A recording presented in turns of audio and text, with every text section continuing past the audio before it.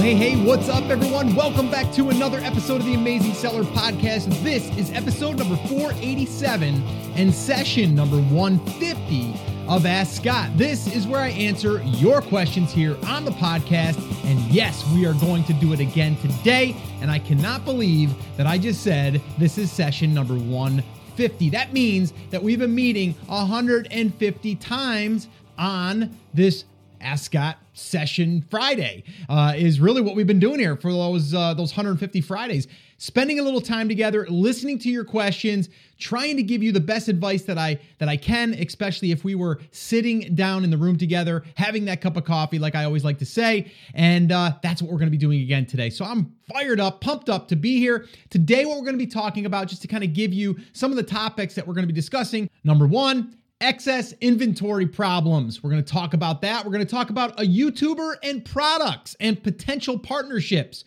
And then we're also going to talk about return rate and suspensions. And that's what we're going to be talking about. So I'm really fired up to really get this thing started here today on this Friday, or depending on whenever you're listening. If you're listening to this on a Wednesday, happy Wednesday. It doesn't have to be Friday to be all fired up and pumped up, because you're here, you're alive, you're able to go out there and make things happen if you want them to happen. And I think if you've been listening for any amount of time, you know that's what I'm all about, is really just getting out there and taking action and really going after the things that you want in your life. And, business is business. Like, business is really our vehicle to allow us to do those things, right? To live the life that we want to live. And that's really what I'm all about. And I'm pretty sure that that's kind of what you're all about, or else you wouldn't be listening. So all right, before we jump into today's questions, you guys know I love to give you a little bit of what's been on my mind a little bit this week, or just in general. I want to share something with you that really did change a little bit of the way I think about business. And it's really interesting. I forget who shared it with me. Maybe it was someone in the group, or maybe it was someone inside my class. I forget. But I went ahead and I watched this short video, and the concept is really good. And it was really all about why, not our why necessarily, like why we want to create this business, or why we want to live the life that we want, or spend more time with our family. Like, none of that stuff. Like, that's all important. That's a separate why. But really your business why. And this TED Talk was put on by Simon Sinek, I believe it is, or Sinek. I don't know how to pronounce the last name. But Simon, if you're listening, I apologize. Maybe we could even get Simon on the podcast here, and we can talk more about this, because I found it fascinating, and it really made me think a little bit differently. I've always kind of thought this, but not as deep as he went and how he broke it down, because there's three components here that we're talking about. And he drew a circle. So just imagine drawing a small circle, and then a little bit of a bigger one that's going around the smaller one, and then another bigger one that kind of goes around those other two. So just think about like a bullseye, right? And the smallest part in the center is the strongest part, really. And it kind of went from there to the second to the third. All right. So the very first one that he says you should start with any business is really why. Okay. Why does your business exist? Okay. Why? Now, what he talks about is like a mission, a belief, a cause. Now, it doesn't have to be like you're going to go save the world cause, but there's got to be a reason, and I'm sure all of us can think about this, why our business is unique. Okay? Forget about the products for a second.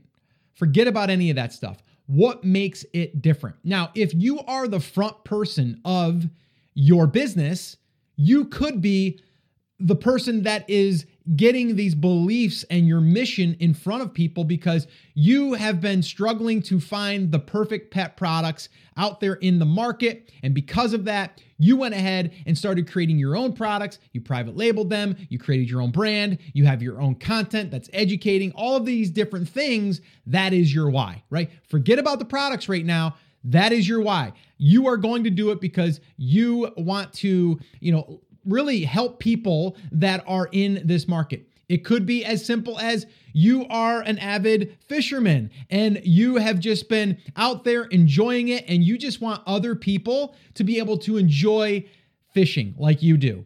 And it could be because you want to escape the stress in your life, and fishing allows you to do that. And now you have really went out there and found a way to enjoy fishing like no one else. And because of that, you just happen to also sell products that are better than everyone else's because you are so passionate about fishing that everything you touch, you really think about it as if you're using it. So it's a better experience for you, right?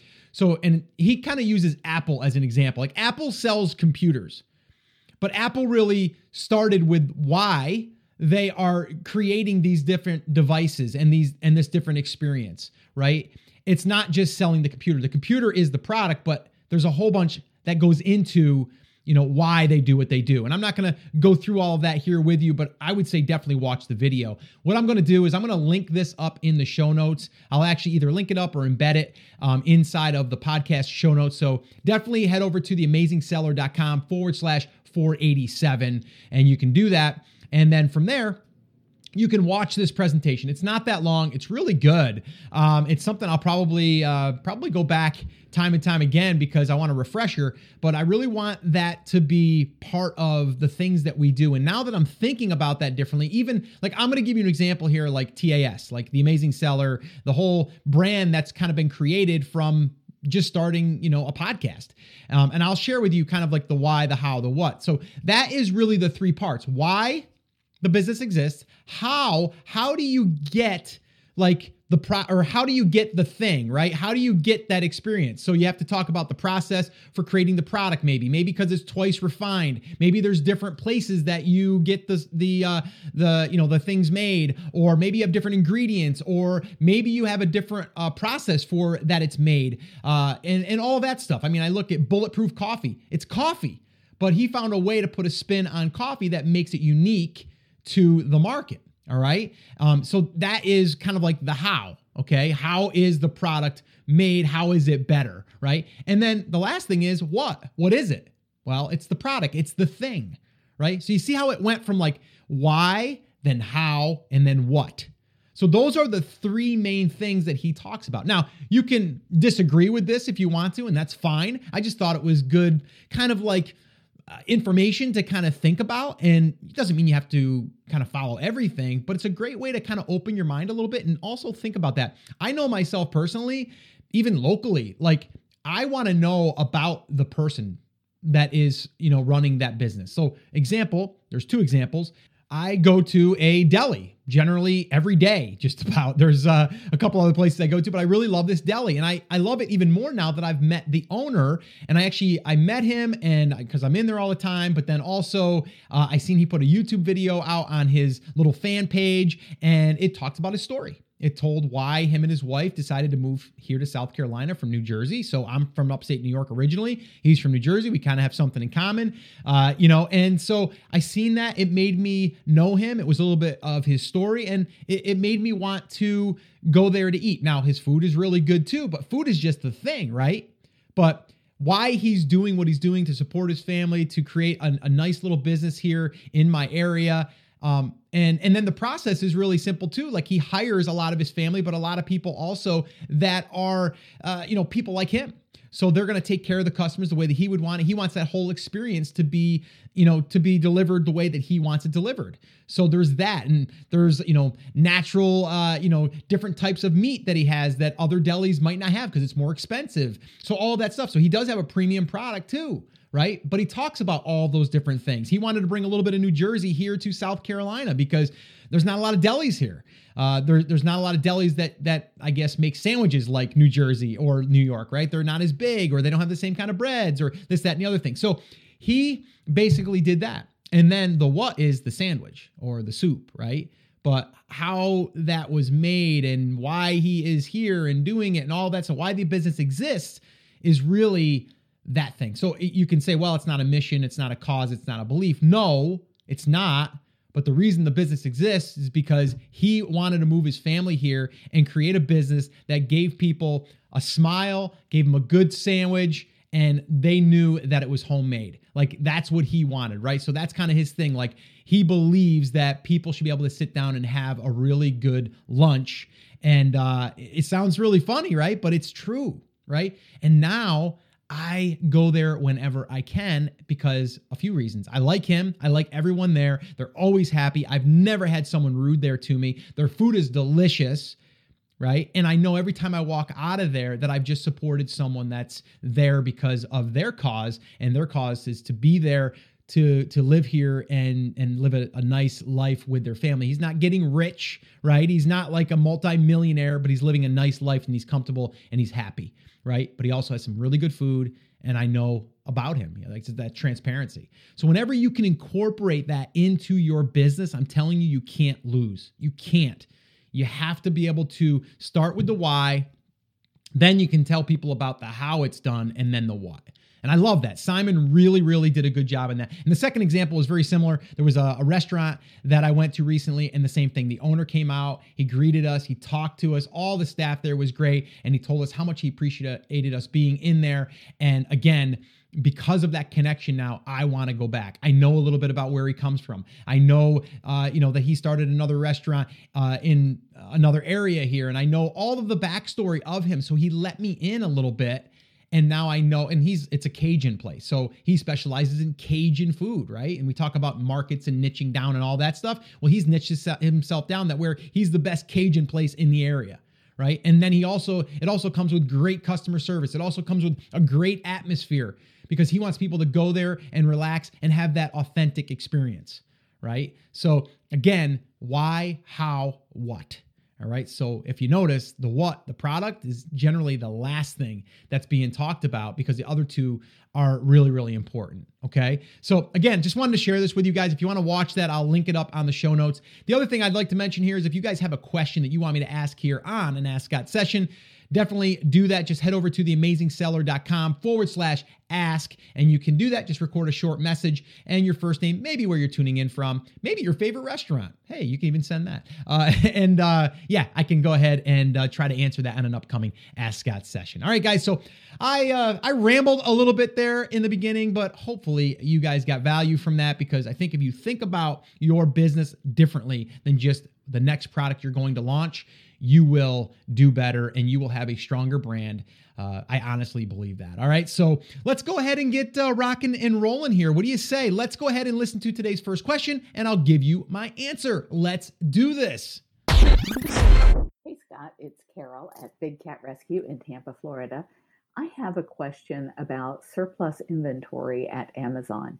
I'm a new Amazon seller. I've only been doing this for less than a year.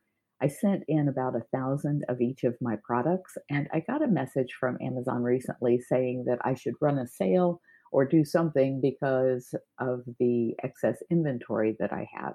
So could you explain to me how Amazon decides when there is too much inventory? And even though I ran the sale, it didn't sell a lot of products. So I don't know if I'm going to be hit with storage fees, or how those storage fees are figured, or if there's a certain time of year that happens.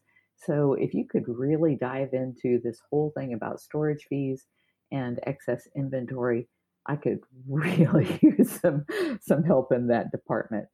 Your podcast has been absolutely awesome, and I really appreciate the fact that you care so much about your listeners and that you're helping us all on this journey. Taking action, like you always say. Thanks. Hey, Carol, thank you so much for the question.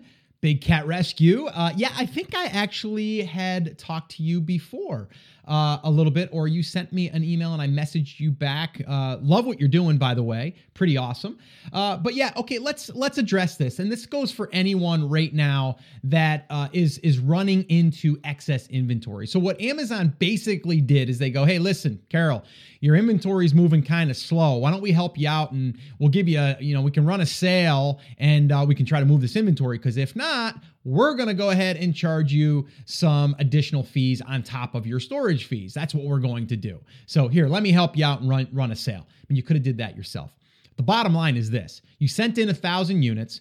I probably would not have sent in all 1,000 units until you could kind of see the rate of the sales that you're going to be having. It's not like it used to be. And anyone that is brand new right now listening and they haven't sent in their first order yet, be careful with sending in 1,000 units if you don't think your inventory, or you don't know if your inventory is going to be selling through. Because think about this. If you get to 10 sales per day, That's what we're aiming for. If any of you have been listening for any period of time, I always follow the 10 by 10 by 1 strategy, which is 10 sales a day, $10 profit, one product. So that would be, let's do some quick math here. That's 300 units per month. So it's going to take you, if you get to that level, okay, in the beginning, it's going to take you around 3 months to get rid of that inventory. All right. You're going to pay storage fees regardless, but then you're going to start getting into long-term storage fees. And if you have a product that's oversized, that's going to make a difference as well. If you're in the fourth quarter, it's going to make a difference. And what's going to happen is you're going to start getting hit with these fees. So the lesson here is definitely do not send all of your units in the beginning. Now, if you are international and you have to, then you have to. Or you could also just go to another fulfillment center and have them hold that inventory and only send in Amazon what you want. It'll be cheaper in the long run. Or you can even get your own warehouse. We have actually a warehouse for the new brand. It's basically just a bunch of, of those storage lockers. And we've actually graduated to a pretty large one right now. But basically that allows us to have 3,000 units shipped here. And then what we'll do is we'll ship out, me and my team, we'll ship out maybe 300 units, or 500 units. And if we need more, we go in and we ship another 300. This way here, we're only paying $200 a month for that storage unit, right? So it's not that much. If you break it down, how many units you can fit in that thing? Thousands, probably 25,000 units you could probably, depending on how big they are, obviously. So break that down. It's not as much, right? It gives you the flexibility too, to be able to purchase more, but then not have to ship it all in. So my thoughts here are, number one, do that. Like, don't send all your inventory in unless you've got a proven track record, or at least you've been kind of getting an idea of what's going to be selling. And that could be also seasonal for you. If you have gift items and it's going to be Mother's Day or Father's Day, or maybe it's, big wedding season or whatever it is, you want to be conscious of that too, right? But what they did is they attempted to try to help you before they went ahead and said, oh yeah, by the way, here's your storage fee. They're trying to help you because it's been in there for a while. So you definitely want to keep an eye on that. And generally they will remind you on that stuff with enough time for you to make that decision. And that decision might even be to pull 300 units and have them shipped back to you. Because that'll be cheaper maybe than your storage fees. And again, if you're not going to be able to sell through that, or you might want to just go ahead and run a flash sale. If you have an email list, you can run a flash sale, do 30% off. Heck, if you want to, because you're going to be closing out that inventory anyway, and you're not going to be selling it again, do 50% off. But you should be able to reduce your price and run a sale, whether it's on Amazon or off Amazon, to be able to liquidate that, or even run some pay-per-click as long as you have the budget for it. But you definitely want to get that out of there before you get hit with the long-term storage fee, or even just the regular storage fees if you're not selling through. So that's why it's really important that you do keep an eye on your inventory, and you can kind of see where your high points are as far as like when you're selling the most and when you're not selling the most, and you want to plan for that. So that would be my advice there, Carol. Sorry, I can't give you any better news there, or maybe we're missing something, but no, they're just trying to get rid of the inventory to help you. So when they hit you with that fee, you can't say, well, you didn't help me, so that's what they're doing. So just keep that in mind. And also anyone else that's listening, keep that in mind when you're ready to send in 1,000 units or 2,000 units. Make sure that you know that there's a good chance you're going to sell through that. Okay. All right, let's go ahead and listen to the next question, and I'll give you my answer. Hey Scott, how's it going? Jesse here from New Zealand. First of all, I wanted to say a huge thank you for all the content you're creating. It's awesome. I have been binging hard now for a couple of weeks because I have a few things in my life that are really pushing me towards getting into Amazon. And the first is that I've got a small YouTube channel, which is growing well, but it is small still.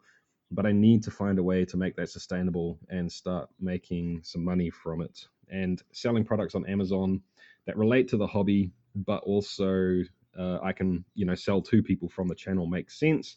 The problem is that the space that I'm in, I cannot find any products that fit your sort of 10 by 10 idea.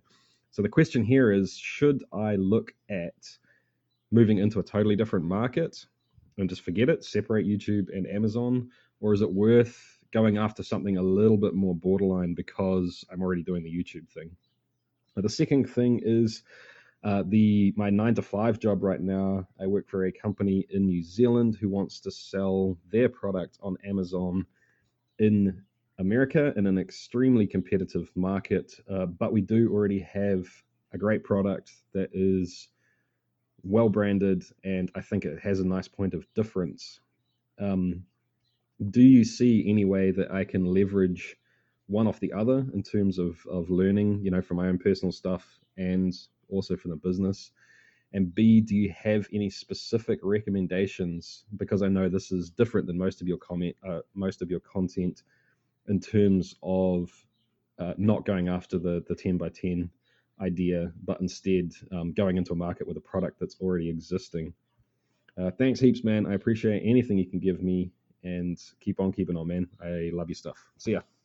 Hey, Jesse, thank you so much for the question all the way from New Zealand. Wow. Love it. Love hearing that. I love it that we're connecting all over the globe. So really awesome. And you've got some interesting questions here, and actually a couple that I'm really excited to dive into.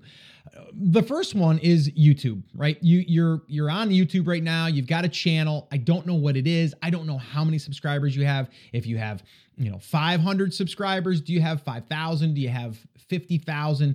That would make it a little bit different as far as the advice that I would give. If you only have like 500 subscribers or 1,000 subscribers, and you're like, and I don't really see how I'm going to be able to monetize this other than if I was to run like YouTube ads or something like that.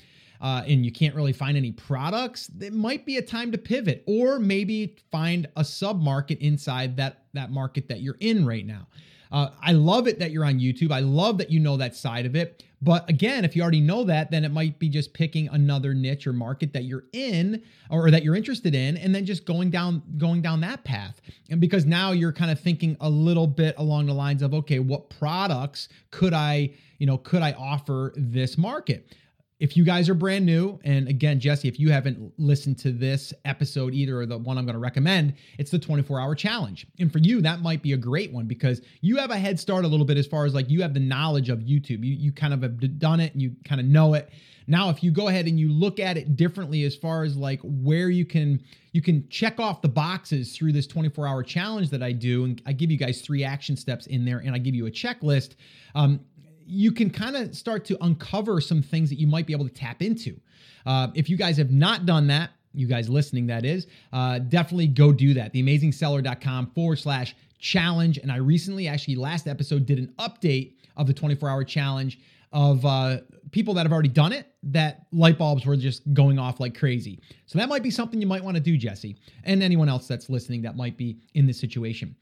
But the other thing is, if you came to me and you go, Scott, I got 25,000 people on this YouTube channel, and they're consuming my content, and I'm getting a few thousand views every time that I post a video, I'd be talking a little bit differently, because I think that there's always a way that you could probably find products that would serve that market.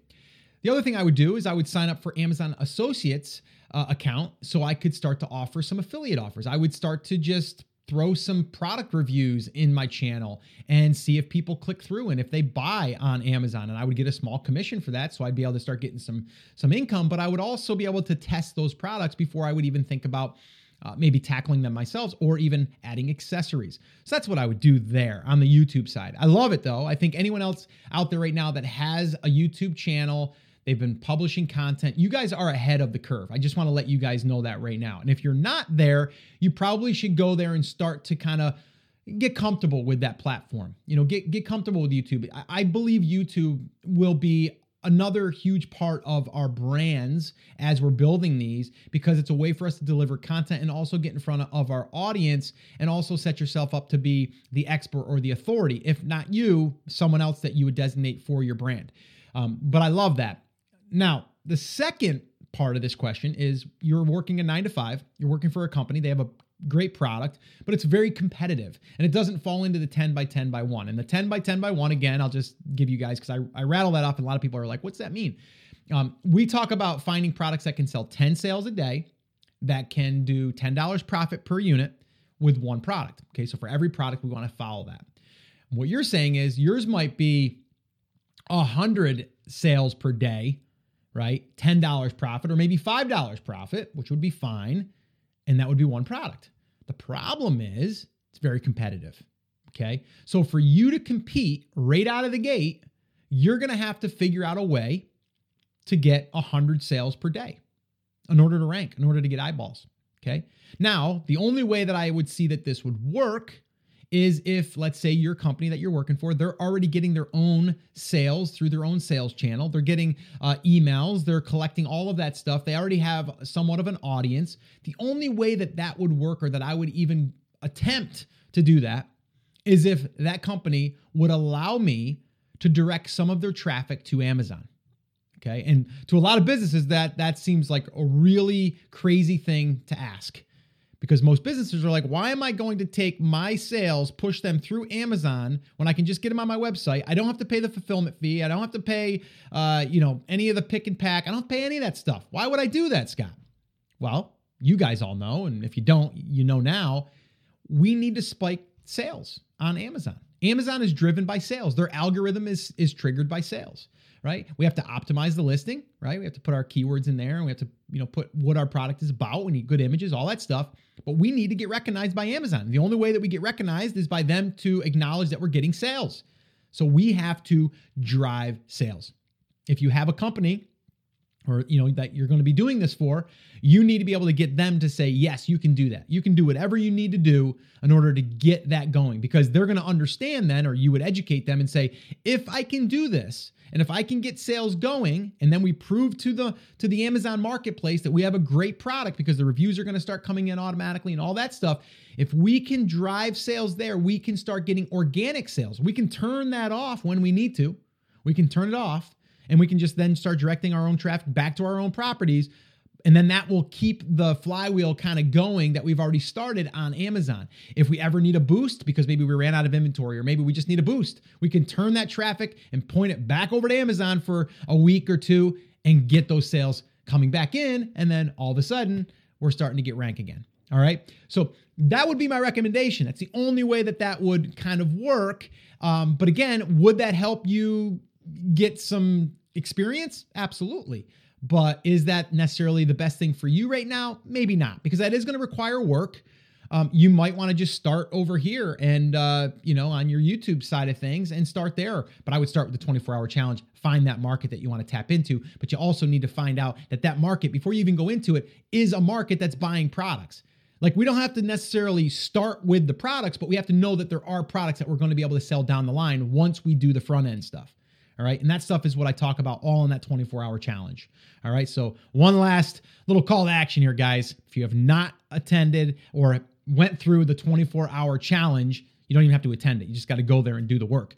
theamazingseller.com/challenge. All right. That's what I would recommend for all of you. So hopefully this answered your question, and I love it. I love both those questions. And I think you have some choices to make here. But again, if you did want to do that for your company that you're currently working for, go for it, but they have to be aware of what it will take, especially if you're going into competitive space. All right. So hopefully this helped you. Let me know how you make out, though, and let me know what you end up doing. I'm curious. I'd be curious to see what you do, and love to track your progress. All right. So let's go ahead and listen to the last question of today. I'll give you my answer. We'll wrap this baby up, and you guys can get on with your weekend. What do you say? Hey, Scott. My name is also Scott. I'm from Florida. I just want to thank you first for all the information you provide. I've been a listener for over a year now, and it's been super, super helpful. So thanks again.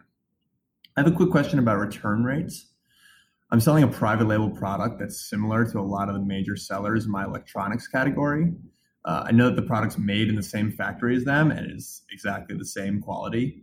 I just got an email from Amazon saying that my product was suspended due to a high rate of returns. So I got 8 returns in the first 103 orders. That's a little under 8% returns. I had the option to relist my product. Originally, I was selling at the price of $32.99. I'm thinking if I drop the price to $29.99, maybe that'll lower return rates and change buying behavior a little bit. So my questions for you are, have you ever had a product suspended? Curious what you did about it and how I can move forward from this. If I relist my product and get suspended again, will this affect my account health? I don't have any negative feedback and no negative reviews on the product. And I know none of the products were defective. Also, since I'm selling a product that's very similar to some of the major sellers in my category, I imagine my return rate is about the same as theirs. Do you know how they keep from getting their products suspended? Thanks, Scott. Looking forward to hearing from you. Have a great day. Hey, Scott, thank you so much for the question. And that's an awesome name, by the way. Scott is an awesome name. I don't hear a lot of kids being named Scott anymore. Is it an old-fashioned name now? I don't know. I named my son Scott, and he's Scotty, as I call him. I never call him Scott. I don't think I've ever called him Scott. I don't think I ever have. I'm trying to go back and think if I've ever said, hey, Scott, get over here. It's always been Scotty. Scotty. Hey, Scotty, get over here. Yeah. No, it's Scotty. Anyway, I've been called Scotty all the way through too. My father called me Scott, especially when he was mad.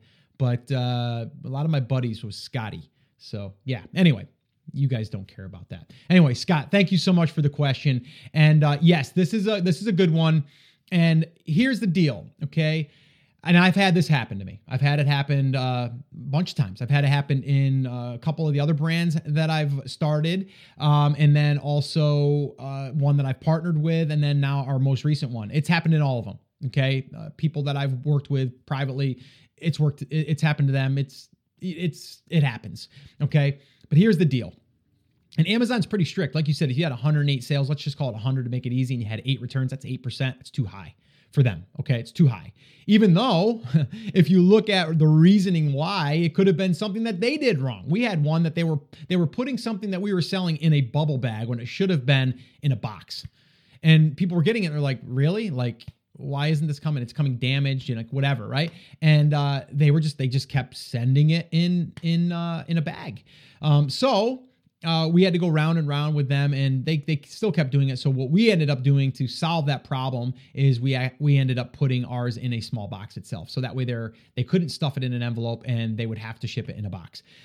It was kind of a long process, but we got it fixed. Okay. But that doesn't mean that has to happen every time.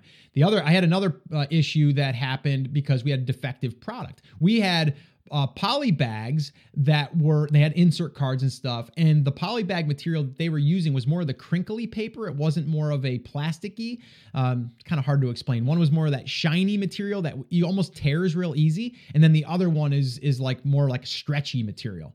Well, we had this stuff that was the shiny material, and it had parts in it. So if the corner got ripped, it would rip and parts would fall out. Well, people were complaining that the product was missing parts. So we had to recall, or basically pull all those in. This is another reason why you want to do an inspection, because if you caught this on inspection, you wouldn't have sent all that in. Learn this the hard way. And I had to pull like 300 or 400 units, have them pulled back, and then I had someone go through them and repackage them in better poly bags. So this way here, that didn't happen again. But what we ended up doing, and this is all you have to do, is you have to tell them what you're going to do to fix the problem. Okay. And then they'll usually reinstate it. And I've had mine shut down on, one of the products like 3 different times. And then we just get it reinstated. It's no big deal. You don't have to create a new listing or any of that stuff, but you will have to relist it. And then you'll have to contact sellers, support and all that stuff. And why isn't it happening to your competitors? It could be happening to them. They're just doing the exact same thing that you're doing. But what I would do is I would learn from what's happening, and I would try to fix that. I would really, really try to fix that. If someone's getting something and when they get it, they're confused because they thought they were getting round and it's square. You need to make it very clear that they're getting square. And I know sometimes you think that you've been very, very, clear and specific, and you're like, how don't people see this? I get it. It's frustrating, but you just have to keep trying. Like in the picture, you want to really call it out. In the bullets, you want to call it out. Like you want to make sure that they know they're getting what they're getting. If that's the problem, if the problem is when they get it, the Velcro doesn't stay, it doesn't stay, or, it's too long or whatever, you got to fix that problem. Right. So you got to listen to what they're saying, because if 8 people said it out of 100, then obviously there's not just one person that's having that problem. And if it's a Amazon problem, then you got to contact Amazon and say, listen, I'm getting these complaints and my listing's getting shut down because you keep insisting on putting it in an envelope and it should be put in a box. How do we make this work? How do we fix this problem? So you have to go head to head with those guys, and they'll work with you. They'll work with you, but there's so many different people that are touching the product that you gotta kind of see where it is in the chain that it's getting broke. So there's really not like one answer that I can give you other than try to fix the reason why you're getting those returns, right? Like listen to what they are saying very, very closely and fix the problem. Like that's my advice. Like do whatever you can to fix the problem. I don't know your problem, so I can't help you with that, but I can say you can get it reinstated. You won't get banned for life or any of that stuff as long as you're continuing to try to fix it. All right. And it may be you might have to pull. And that's, again, I talked about not shipping in 1,000 units. Imagine shipping in 1,000 units, you get them there, and you found out that you had bad poly bags because it was used with that other material and they were ripping. And when they were packaging them, they were ripping and people were getting them and parts were falling out in the box. Like, now what do?